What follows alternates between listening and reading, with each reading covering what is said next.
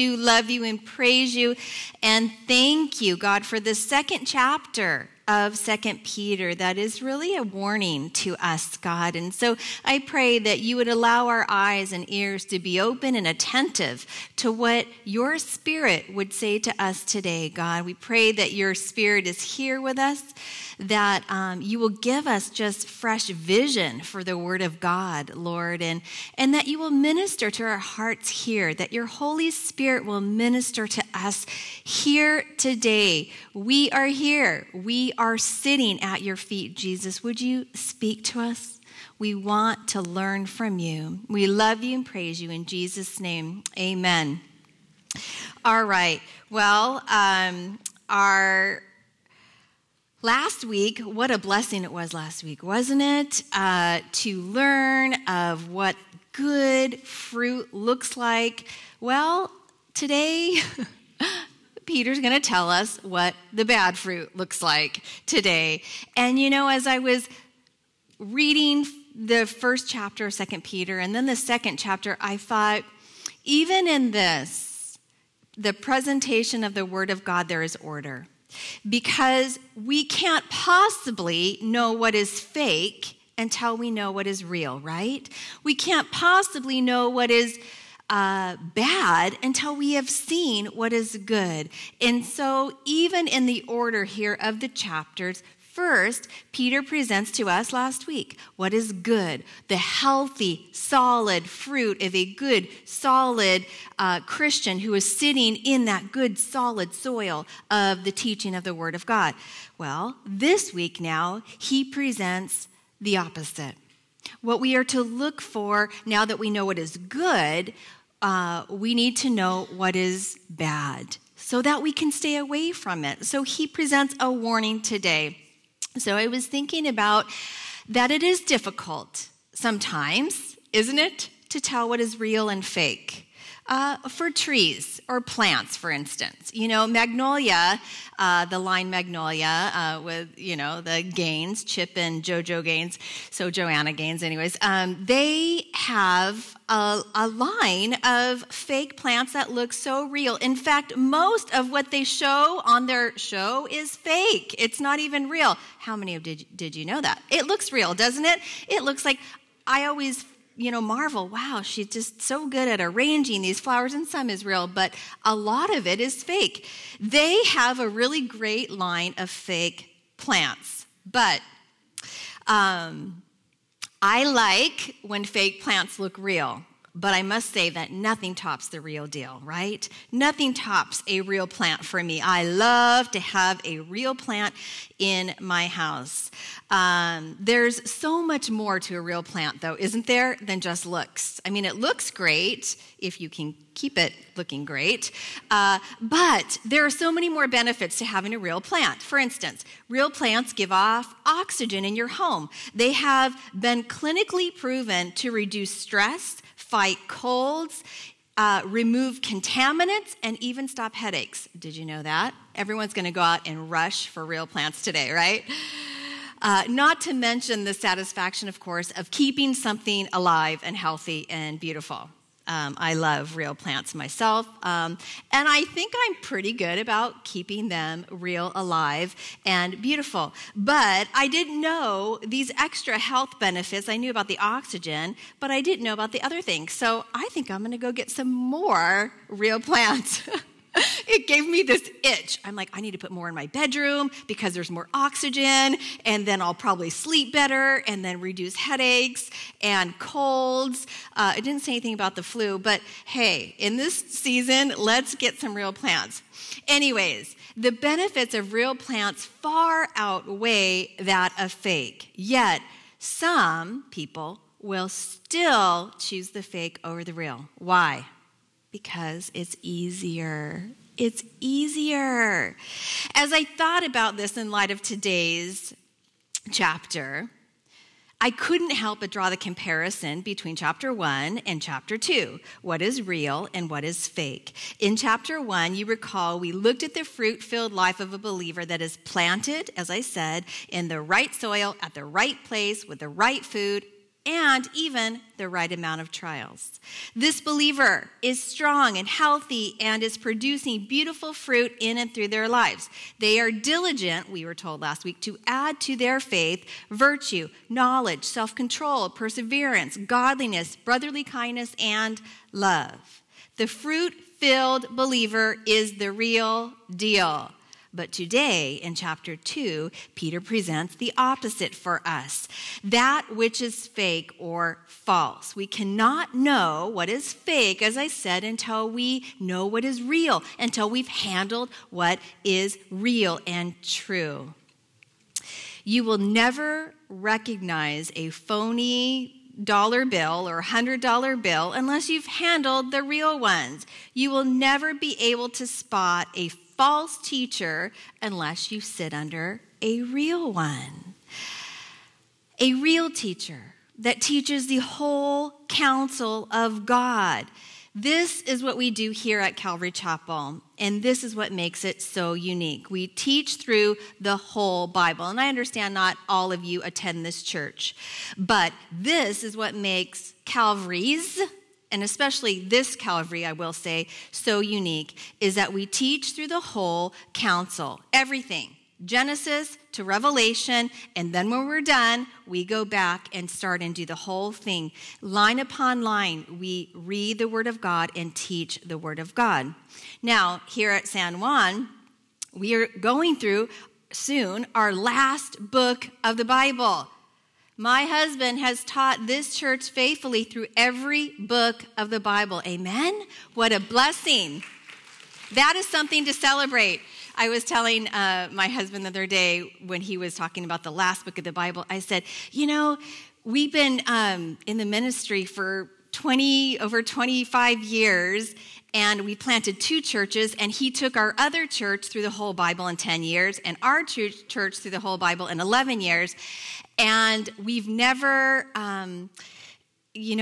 had a celebration before, like, this is our church. We've been here for 5 years or 2 years or 1 year or 10 years. And we've never celebrated that. We don't want to celebrate us.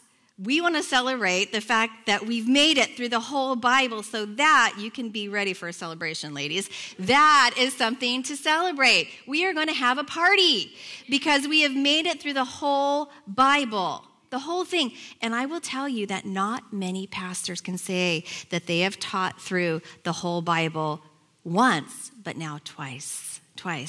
And so what a blessing. I'm such a proud, can you tell me? Proud in a good way. I'm such a proud wife that my husband is so diligent to do this. And you here are well-taught sheep. So anyways, all that to say that we see the benefits, don't we, of sitting under what is true? Because we can see very easily now what is false when you sit daily under what is true.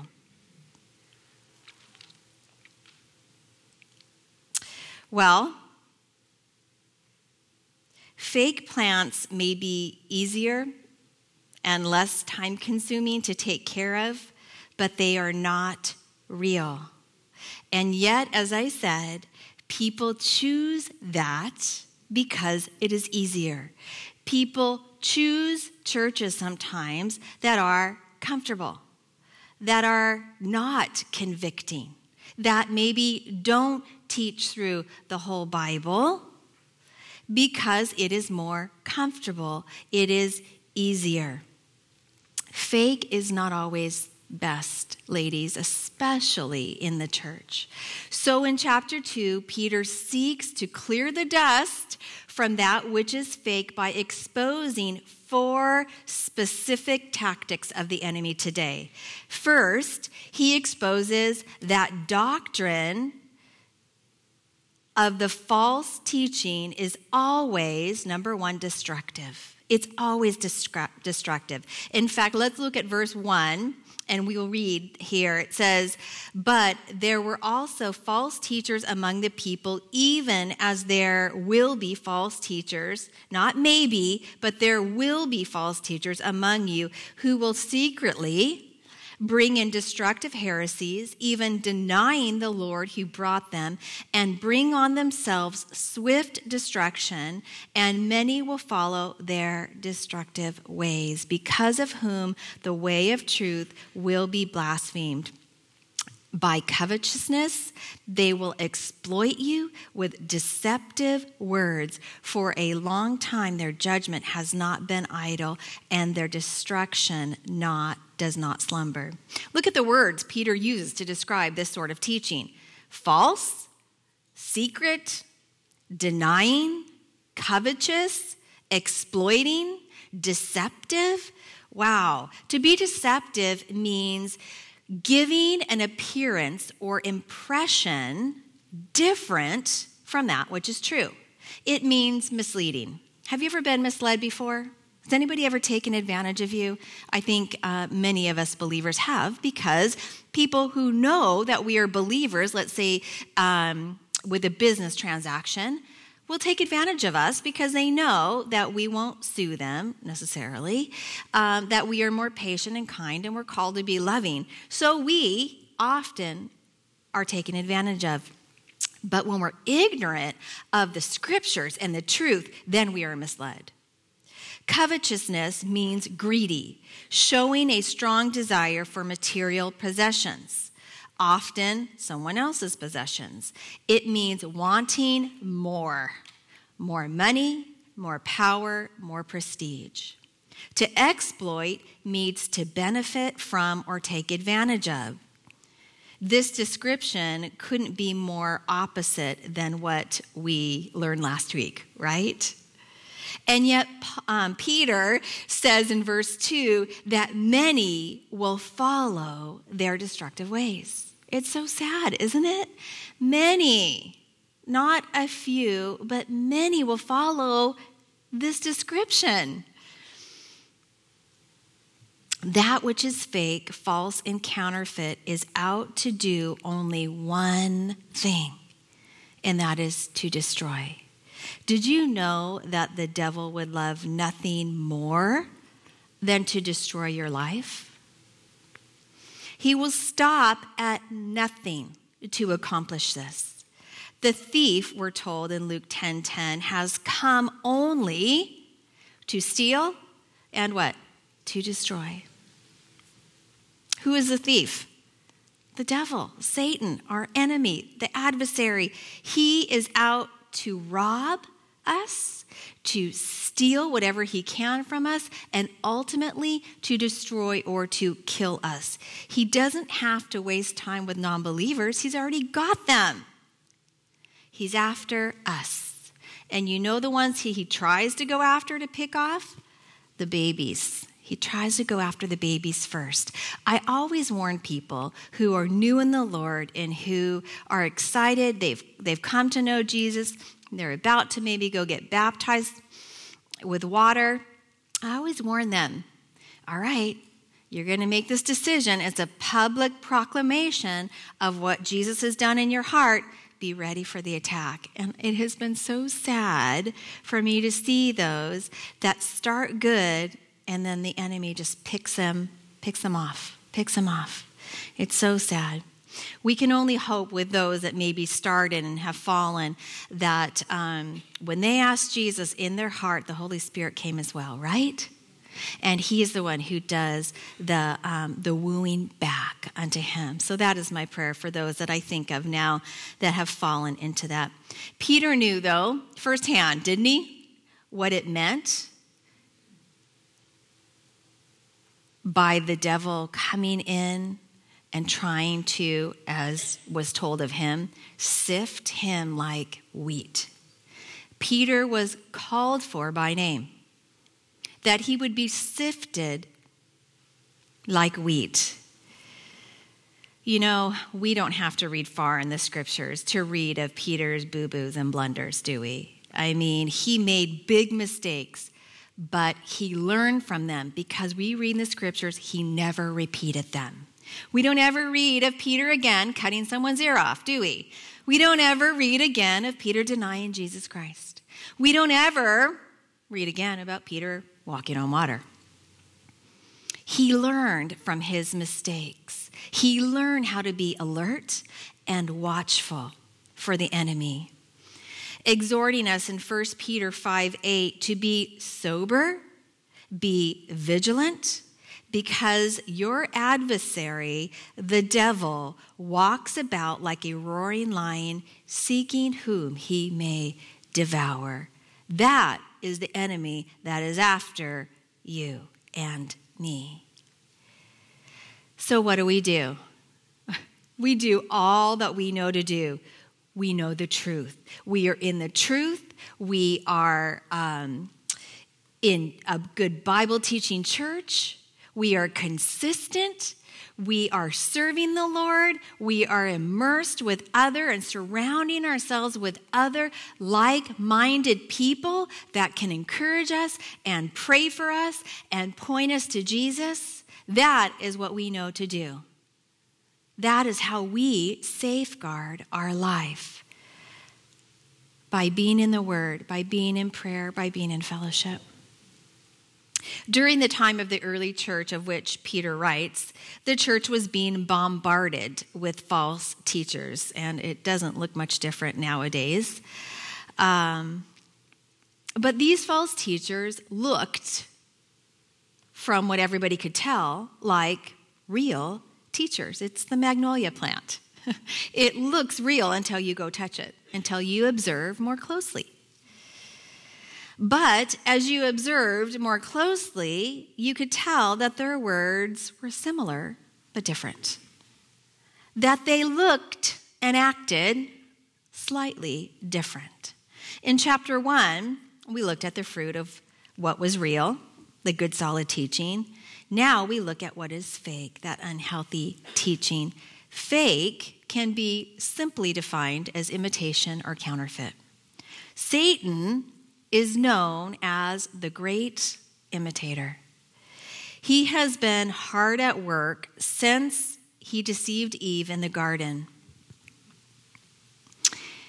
He has false Christians, a false gospel, and even, Romans tells us, a false righteousness. But God sent, back then, prophets to expose the counterfeit. And yet, people still chose that which was fake. Why?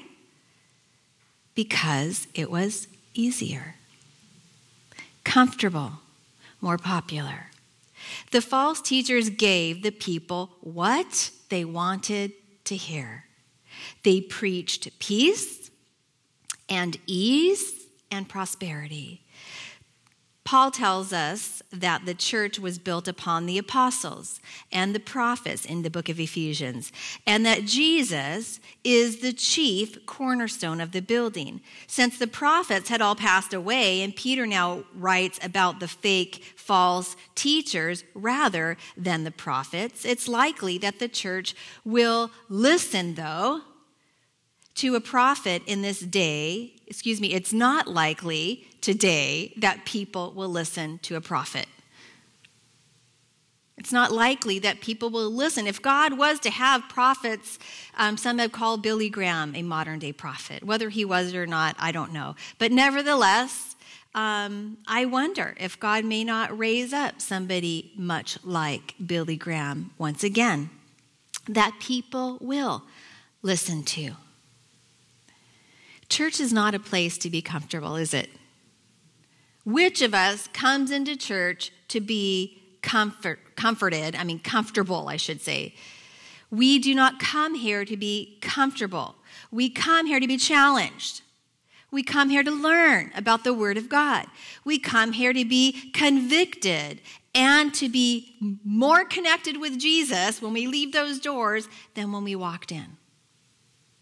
This, of course, is dependent upon what is taught from here, from the pulpit, from our teachers. This, of course, is not, I believe, being taught like it used to in this day and age. In fact, as we continue, we will see the warning about the day and age in which we are living, which is likened much like the day of Noah.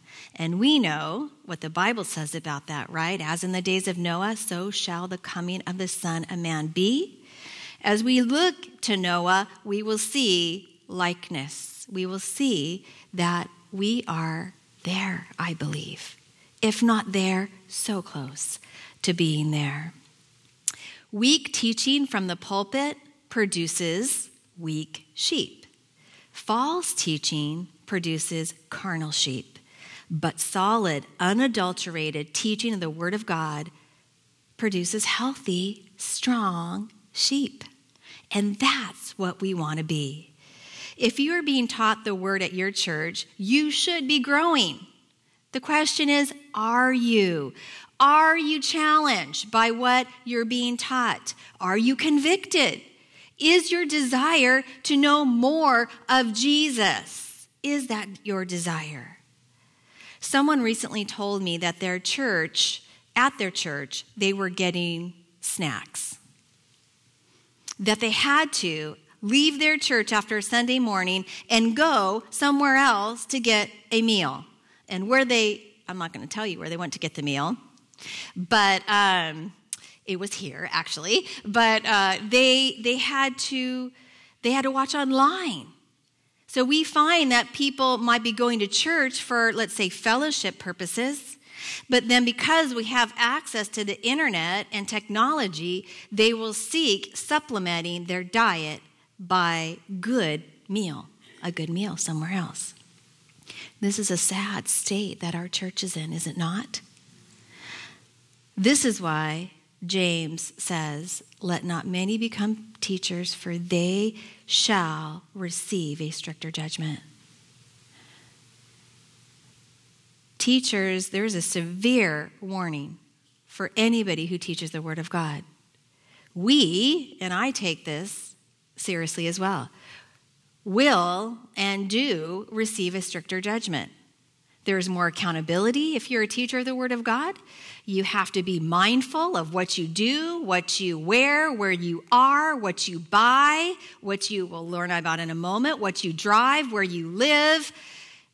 There's a lot that comes with it. It's not just this, ladies. So much more comes with being a teacher of the Word of God. And we take that so seriously here because we've been well taught. We've been well taught by Pastor Chuck and Kay that we are not to live above our congregation or below, but right in the middle. And we are never to seek to stumble our congregation. I'm getting way ahead of my notes, but I'm going to come back to it again. But this is so near and dear to me, and something that is, I have the blessing and opportunity to go speak to other pastors' wives and encourage them and talk to them about leadership. This is almost my number one go-to.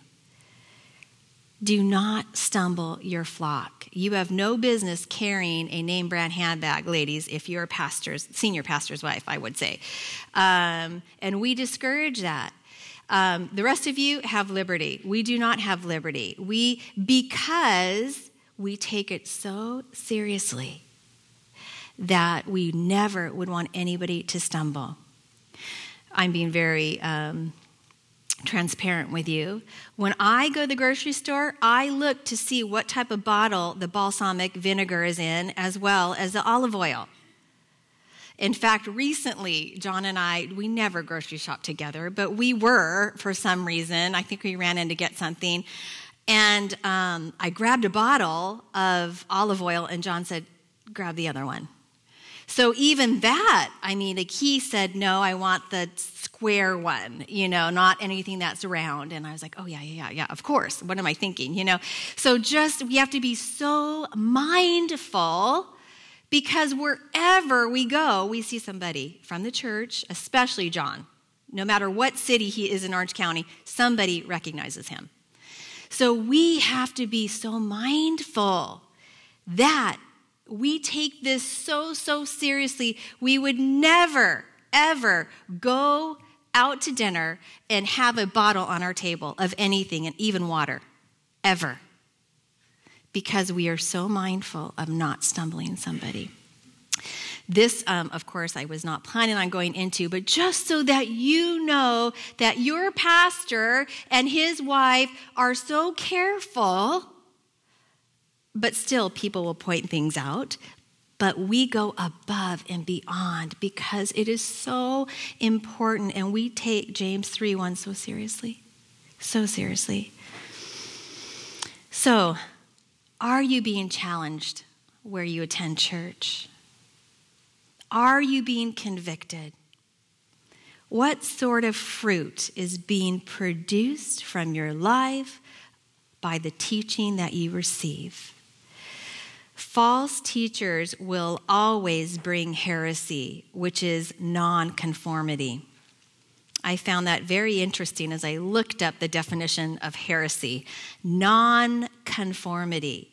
They will try and separate themselves from a group, not conforming, bringing dissension, division, and that which is against popular, God bless you, opinion.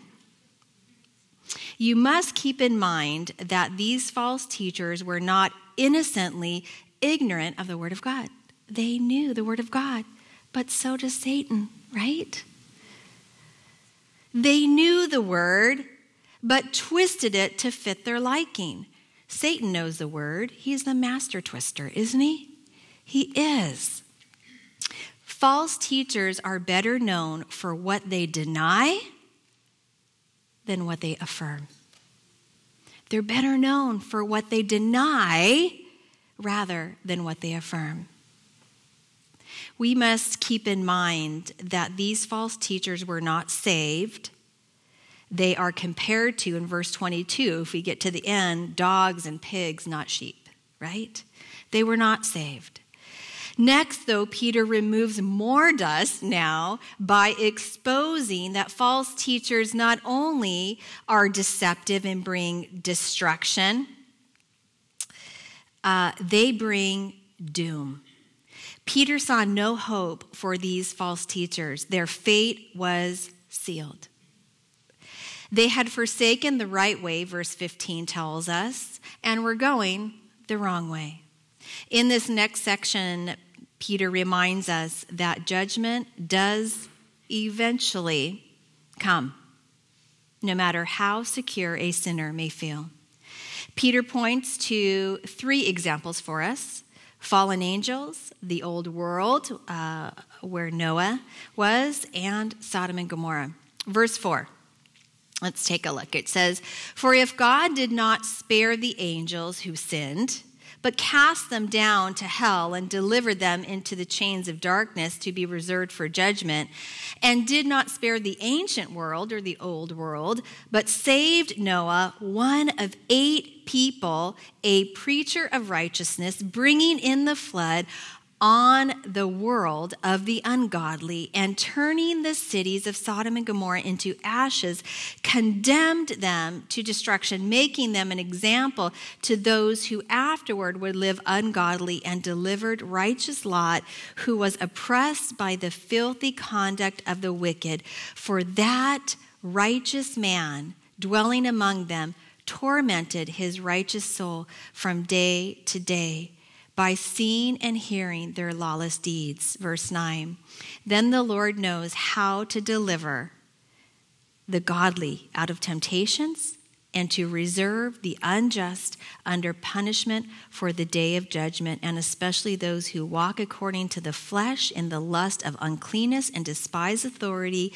They are presumptuous, self-willed. They are not afraid to speak evil of dignitaries, whereas angels who are greater in power and might do not bring a rivaling accusation against them before the Lord."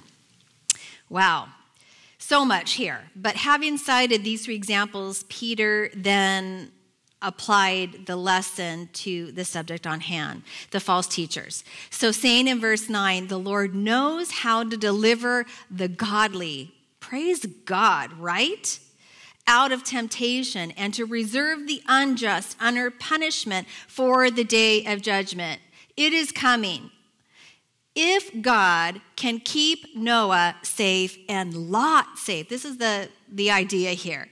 if he can take care of the 1/3 of the fallen angels that rebelled against him, if he can take care of Noah, could you imagine? I mean, I just sat for 30 seconds and thought about it, and I couldn't even imagine what it would be like. I thought about it for a very brief moment. My family, which is a family of 6, and I'm about to have 2 daughters-in-law, so that would make 8. Or I have one, I'm about to have another. But our family of 8, being the only family in the entire world that walked with the Lord, wow! How did they do that? Amazing. And then another example, Lot. I think that Peter does a really great job of giving us a little insight into Lot. I mean, I was like, Lot did not have a backbone. Lot this, Lot that, oh, Lot. But Peter calls him a righteous man. And that really, this is the thing. Noah had his family. Lot didn't have anyone, right? Lot tried to stand really against what Noah tried to stand against, but he had to stand alone. His family didn't stand with him. I mean, he was alone. And so I get it now. And I thought, all right, I'm not going to be so hard on Lot anymore. But, I mean, we know that he had to try. He was crumbling under the pressure. Have you ever felt like that? That there was so much against you, so much carnality, that you could not stand. You couldn't stand because you were alone. That's how Lot must have felt. I mean, praise God that the Lord does call him righteous. He tried. He did the best he could. So lest we be too hard on other people, here's the example in the scriptures of Lot, right? What a contrast, though, between the false teachers and the child of God. Here we see we have an inheritance for us. 1 Peter 1:4 says, because Jesus is preparing a place for us, a home for us in heaven. We aren't looking for judgment, are we? We're looking for Jesus. We're looking to him and for him, and our eyes are to be on him. 1 Thessalonians 5:9 tells us, for God has not appointed us to wrath, but to salvation by our Lord Jesus Christ. That is not our end, ladies. We are on our way to heaven. We have a place prepared for us. And we were just reading about heaven and the New Jerusalem. We've been taught through the book of Revelation. Wow. How many of you are excited to get there? I am. And it's so neat because as John was sharing about heaven and about the New Jerusalem, and the details and the streets of gold and the gates and all the different stones that are going to be used and wow, I mean, that's awesome. But we get to see Jesus face to face. I'm like, forget all that. I just want to see him. Right? Doesn't that just get you so excited and bring tears to your eyes that you will see Jesus face to face? I can't even imagine. I'm just like, what is that going to be like? What? Amazing. I mean, there's no word that we have in the English language to describe it. Thank you. That's what I was going for. To describe what it's going to be like. If you're having a hard day, just think about that, ladies. You are so close. We are so close to heaven. So close to seeing Jesus face to face. I know the Bible says we're going to be down. Maybe we might see his face for a moment, but it is so holy, we will be down. We will be down in his presence. I don't care. It's going to be amazing. And again, no word can describe what it's going to be like. That is what we have to look forward to. Peter's heart, though, wasn't just to denounce these false teachers. In this, he's trying to encourage us as well. Encourage believers by reminding them that they would be delivered, that they have heaven to look forward to and Jesus to see, just like Noah and Lot. When things get difficult, we may pray, or we may have prayed, Lord, take me now. How many of us? Like, today's a good day to come, Lord. When it gets really hard, on a good day, we're like, you can wait till tomorrow, right? But on a bad day, we're like, now would be awesome, Lord. Take me now. Today is a good day. Let's do this, right? But then I started thinking, what if Lot prayed that? What if Noah prayed that? Then none of us would inherit the kingdom. We wouldn't be here, but we wouldn't have the opportunity. We must be patient for God's perfect time. We see the world getting worse, and we want Jesus to come now and snatch us up out of this carnal world. And yet Jesus prayed to the Father in John 17:15, and he said this, I do not pray that you should take them out of the world, but that you should keep them from the evil one.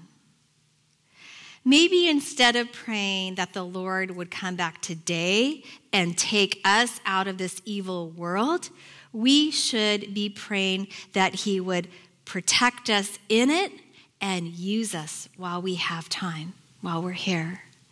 The Lord kept Noah and his kids in a carnal world, much like our world for today, not for 1, not for 20, not for 70, 120 years. Wow. They faithfully proclaimed the word of God day after day as the ark was being built. As I said, they were the only Christians on the planet Earth at the time, which is unfathomable. And yet, I think one of the commentaries I was reading pointed this out. Noah and his sons, so that was Noah and his Mrs. Noah, and their 3 sons, were the only believers on the earth, and yet God provided them wives. Have you ever thought about that? Somebody must have been converted, right? 3 women were converted. And praise God they were, because all of us come from them, right? I mean, they were the ones that reproduced the earth. God knew that somebody needed to reproduce, and Noah and his wife were probably getting up there. So he provided 3 women, 3 converts for 120 years of preaching the gospel. And that's all he needed, 3. 3 women, mind you. Praise God, right? So that was a little factoid I found this week that I was like, oh, I never thought about that. Wow. 3 ladies were converted from that. What a blessing. It doesn't take many gals to do a mighty work of God. It just takes a few. Be faithful. Be the faithful few that are willing to stand, willing to go against the flow. And the flow is getting harder to stand against. But you know what? When we do stand, it is invigorating, isn't it? It's like, no, I will not bend. I will not bow. Absolutely not. It's Daniel and Shadrach and Meshach and Abednego, right? No, we will not bend. We will not bow. And if, they said, God delivers us, then praise God. But if he does not, I will still praise him. Amen? God didn't protect Noah and his family by isolating them from the world. He enabled them to remain pure in it. Is the world dark? Yes. Is it carnal? Yes. Does it need Jesus? Yes. Who will tell them about Jesus if we are all gone? We must tell them while it is yet day, John 9:4 tells us. As long as it is day, we must do the works of him who sent us. Night is coming when no one can work. Our time is short. We must be busy about our Father's business. We must share the gospel. Love the Lord with all of our hearts, soul, mind, and strength while we have time. Because the time of Jesus' return is sooner today than it was yesterday. We do know that. It is soon. The church, unfortunately, is getting a weaker and weaker testimony in the world because it often looks much like the world, doesn't it? We are not called to be like the world, ladies. We are called to be set apart from the world. We are in the world, but we are not of the world. Not only do these false teachers bring destruction and they bring doom, they also bring depravity, which means moral corruption, wickedness. Verse 12, but these, like natural brute beasts, made to be caught and destroyed, speak evil of the things they do not understand, and will utterly perish in their own corruption, and will receive the wages of unrighteousness, as those who count it pleasure to carouse in the daytime. They are spots and blemishes, carousing in their own deceptions while they feast with you, having eyes full of adultery and that cannot cease from sin, enticing unstable souls. They have a heart trained in covetous practice, and they are accursed children. They are forsaken the right way and have gone astray, following the way of Balaam.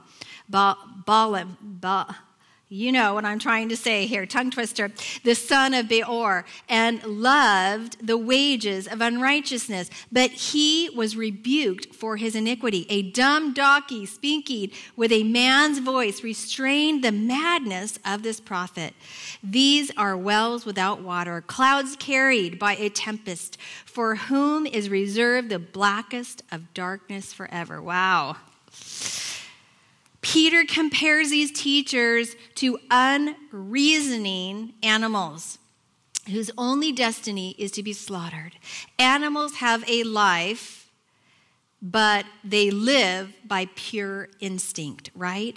Jesus warns us in Matthew 7:6, saying, do not give what is holy to the dogs, nor cast your pearls before swine, lest they trample them under the feet and turn and tear you into pieces. These false teachers are described vividly by Peter as brute beasts made to be caught and destroyed. He also describes them saying they will utterly perish in their own corruption. He said they will carouse in their own deception.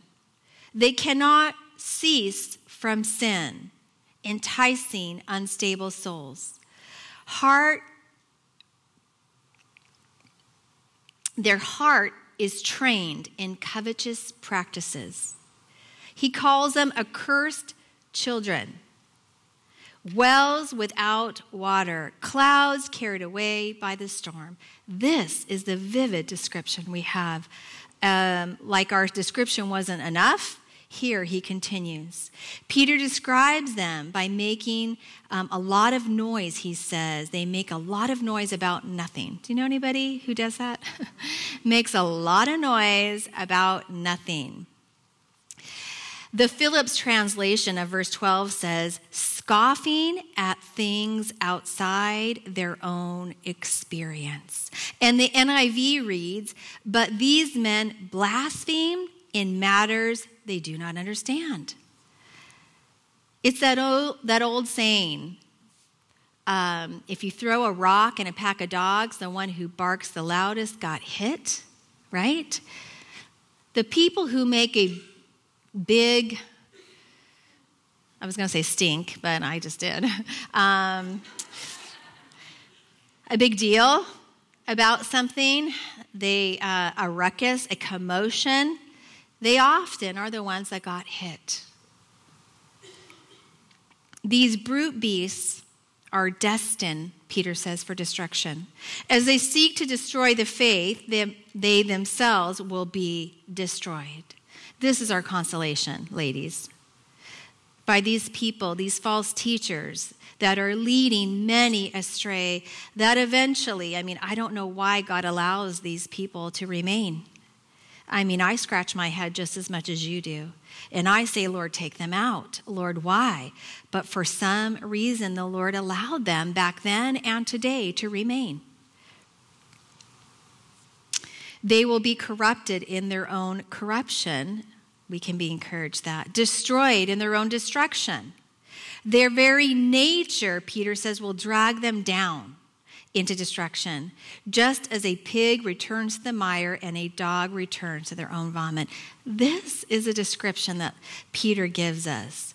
Unfortunately, many prophets do a lot of damage before this takes place, before the Lord takes them out or they are destroyed in their own destruction. They, as I was alluding to earlier, enjoy luxurious living off of the church. The church supports their luxurious living, their luxurious cars and houses and vacations. And as I said, this is not what we were taught.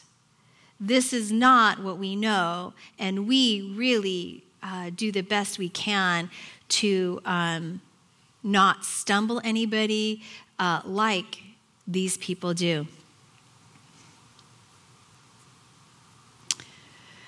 These false teachers not only were involved in luxurious living, but they also were guilty, Peter tells us, of carousing, which means to drink plentiful amounts of alcohol and enjoy oneself with others in a noisy, lively environment, in case you're wondering.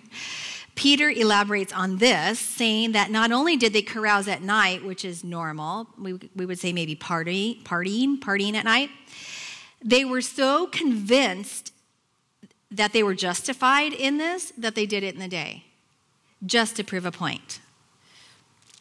You will find people who will push the envelope to prove their point, even in the church. These practices were going on in the church. Ladies, we're not talking about outside of the church, which is expected, but this is happening inside the church.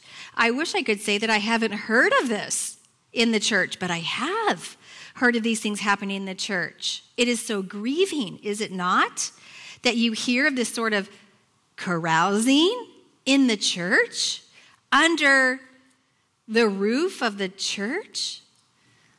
It's wrong. It's sad. It's grief. There's so much that's wrong about that. Instead of bringing blessings into the church, the false teachers were and are bringing what Peter describes as blemishes and spots upon the bride. They're bringing blemish upon the bride. So sad. This is why James 3:1 says, as I already quoted, "Let not many become teachers, for they will receive a stricter judgment." Teaching the Word of God is nothing to handle lightly. It's nothing to mess around with. Those who teach the Word must be okay with this warning that it brings.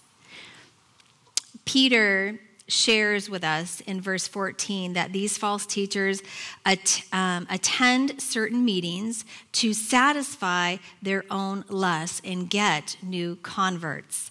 They also keep their eyes open for women that they may be able to entice into sin.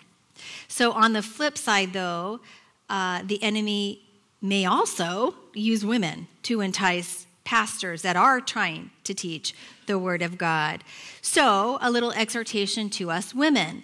We need to be mindful of these things, of our actions, of our words, of our clothing that we wear, lest we are the ones that stumble someone else. Look for a lady, maybe at church, to counsel you, to pray with you. Don't go right up to the men. Don't go, I know we have men and we often have women that are available also to pray for you after the services, but look for a lady. Ladies, you'll never see me praying with a man at church. If I am, I'm with my husband or someone else. If you feel led to pray with someone else, and it happens to be a man, take someone else with you. Or as a woman, look for not one man standing up there at church, but two, maybe. Single ladies, be careful of men who appear to be over spiritual, who try too hard and want to get too close too soon.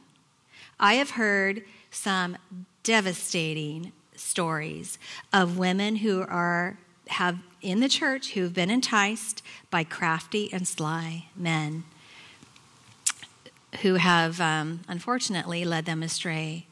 Be discerning, be women of the word, and you will grow in this area of knowing what is right and wrong. Discernment is all here. This is all we need right here. We need the word. This is all we need. Verse 14 describes them, these false teachers that we're speaking of, as having eyes full of adultery. And this was one that I jumped off the page to me, and cannot cease from sin. They're so bound in it, they can't stop.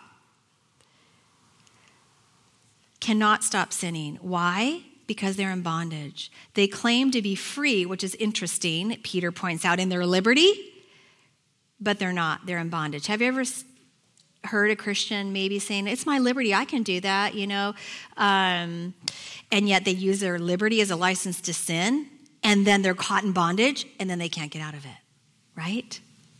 Let's stay away from things that can possibly cause us to be in bondage to them. False teachers bring destruction, doom, depravity, and fourth and finally, they bring deception, meaning they lie. Verse 18 says, for when they speak great swelling words of emptiness, they allure through the lust of the flesh, through lewdness, the ones who have actually escaped from those who live in error. While they promise them liberty, they themselves are slaves of corruption. For by whom a person is overcome, by him also he is brought into bondage. For if after they have escaped the pollutions of the world, they are again entangled in them and overcome, the latter end is worse for them than the beginning. It's harder, ladies, once you go back to get out of it. For it would have been better for them not to have known the way of righteousness than having known it to turn from the holy commandment delivered to them. But it has happened to them according to the true proverb. Here it is, a dog returns to his own vomit, and a sow, a pig, having washed, to her wallowing in the mire. So, what kind of bait do these people use to catch us? Well, or to catch people, I should say. Their language, first of all. It is great swelling words. It could be flattery that is used to entice somebody. Always watch out for somebody who flatters you. Too many flattering words. There's always something underneath it. When somebody comes up and flatters us, we always stand back and have an eye out watching. I mean, it's okay to encourage, there's difference. But then somebody that goes on and on and on and on, and you're like, something's not right about this. And sure enough, something happens. Next, first their language. Then Peter talks about lust, alluring, tempting, or enchanting. We must watch out, ladies. Be mindful for somebody who comes in who tries to lure us away by lying. These lies, these temptations, these enchantings, these words. So the language, the lust, and then he points, I don't know why they all start with L, but it worked out great, lewdness. Crude and offensive in a sexual way is lewdness. Ladies, anybody who is like this to you, steer clear. I have had, and it's awful to have to say it, but men who are crude and offensive in sexual ways. You know how men can look? Do you know what I'm talking about? Like look you up and down. It is offensive. Like it's it's scary. It reveals the heart of that man wherever they're at. And I'm talking about men in the church that do this. There's something else there when a man does that. Now, mind you, we need to be careful of how we dress, that we're not the ones that bring that upon ourselves, because we are responsible as well. But the language, the lust, the lewdness, and then another L, liberties. The liberties, promising freedom, yet giving bondage. They hook you. The bait is the liberty, lady. You have liberty in Christ to do this or that. That's the bait, to hook you, to get you into bondage. But why would we go back, ladies, to that which we were saved from? Because, as Peter says, then it is even harder to get out of it than it was when we first came to know the Lord, right? We must be careful. Steer clear, ladies. We are not strong enough to partake of these liberties. We are weak and feeble. We are, as Paul said, we do what we don't want to do, and what we don't want to do, you know what I mean. We just don't do it. What I want to do, I don't do. There we go. And what I don't want to do, I do. That is us. We are weak and we are feeble and we are like Lot trying to stand on our own, and we will be crumbled with the pressure. Don't put yourself in that environment, ladies. Don't place yourself in the environment that will cause you to fall, because it will be harder to come back if you do. Do not partake of these liberties thinking that you're good, or you've walked with the Lord long enough, or it's just a sip, or it's just a half a glass, or whatever it is. That's all it takes to become an alcoholic. That's all it takes. I'm going to share something with you. Most of you know my stance on alcohol, not just for me personally, but every Christian. we have a very strong conviction about it because we see where it leads. We were delivered out of it. There is no way I want to go back to it. I had 2 parents that were alcoholics, so I have a very strong conviction against it because I saw firsthand, and you may have as well, where that leads. The destruction that it leads. Praise God, my parents are saved, and they love Jesus. But all that to say that why would you partake of something, even a little bit of it, that could cause you to stumble others, to fall? My great question for people, this is not on my notes, so maybe it's for somebody here. My great question for people that say, I partake in this liberty and I find it's fine to drink a glass of wine if I'm out to dinner, or maybe you're like, I don't even go out and drink. I drink in the privacy of my own home. Ponder this question. Where do you go to buy it? Are you in public? Does anybody see you? Yes, right? Do you have it delivered to your house? I mean, does that person see you? I'm just saying, we need to think this through, ladies. Think it through. Just take a moment. It doesn't take a rocket scientist to figure this one out. It's easy.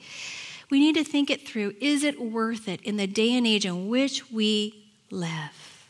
The answer is no. It's not worth it. About a few years back, I was sent my registration, and I've shared this before. My car registration, like to register your car again. And in the registration comes a piece of paper, and it tells you, I never saw it until this year, the blood alcohol level, if you're male or female, your weight, your size, your height, and then how much in ounces alcohol it would take for you to become legally impaired, where you could be arrested for a DUI. So for me, I looked at it and I thought, no way, oh my goodness. So I got my kids around and I got a clear glass that was like this big, and I filled it up halfway. So for me, my weight, my height, it said 4 ounces. 4 ounces, and I could be arrested. Wow. Yes, that's what I said.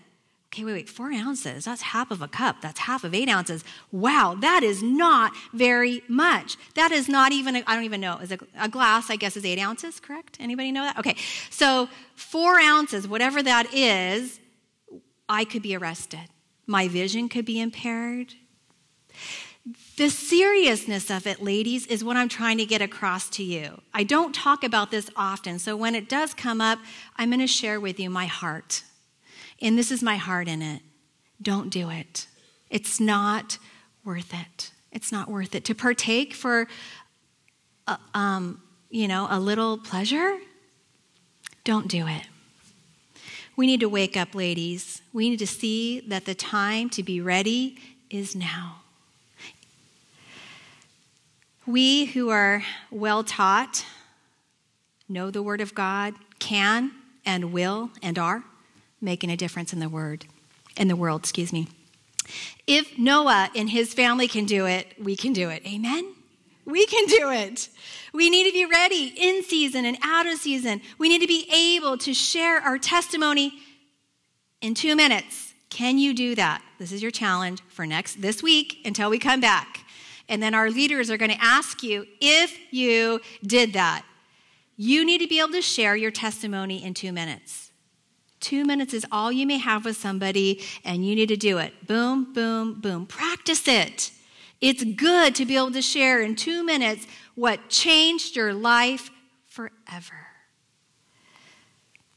We need to be able to share the truth of the gospel, the simplicity of the truth of the gospel. Jesus came, he died, he rose, and he's coming again, and he offers you the free gift of eternal life. How long did that take?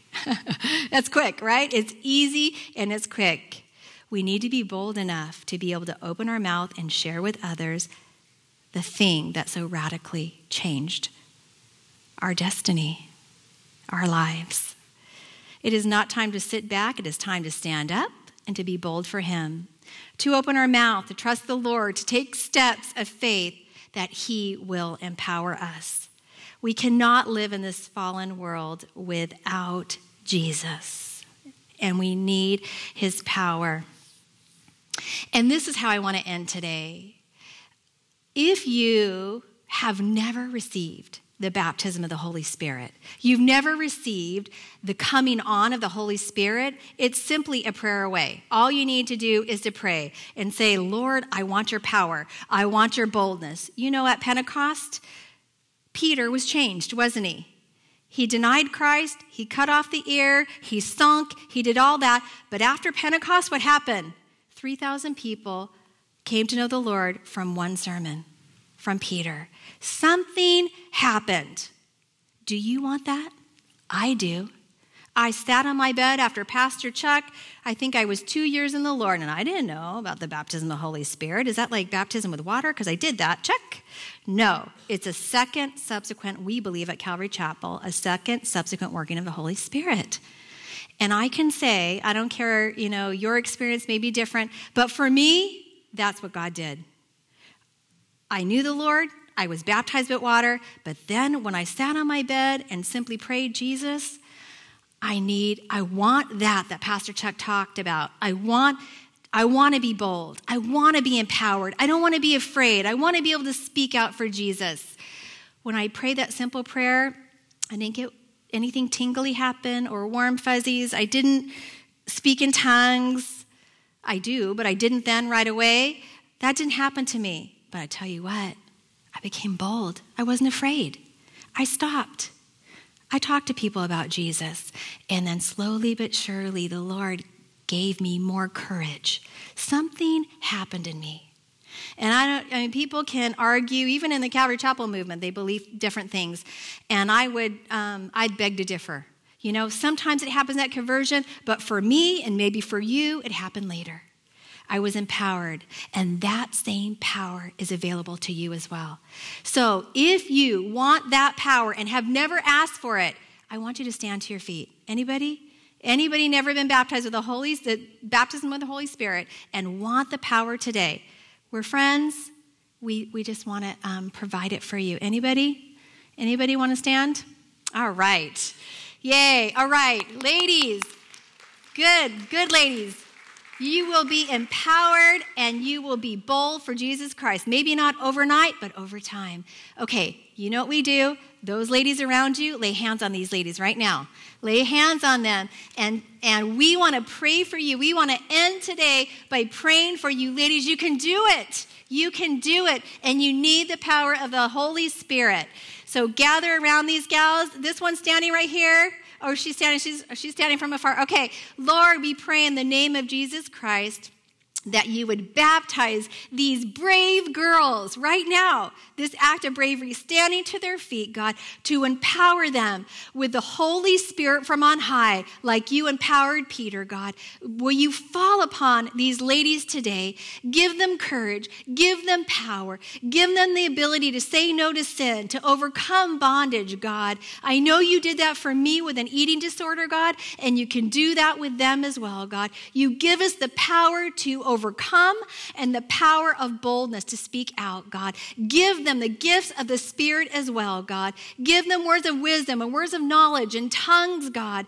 Give them these abilities, God, to reach this world today. And for those of us who need a fresh filling, fall upon us now, God. In the name of Jesus Christ, we need your power. We need you. We cannot do it without your power. So do so now. We trust you well in Jesus' name. Amen. All right. Love you, Lord.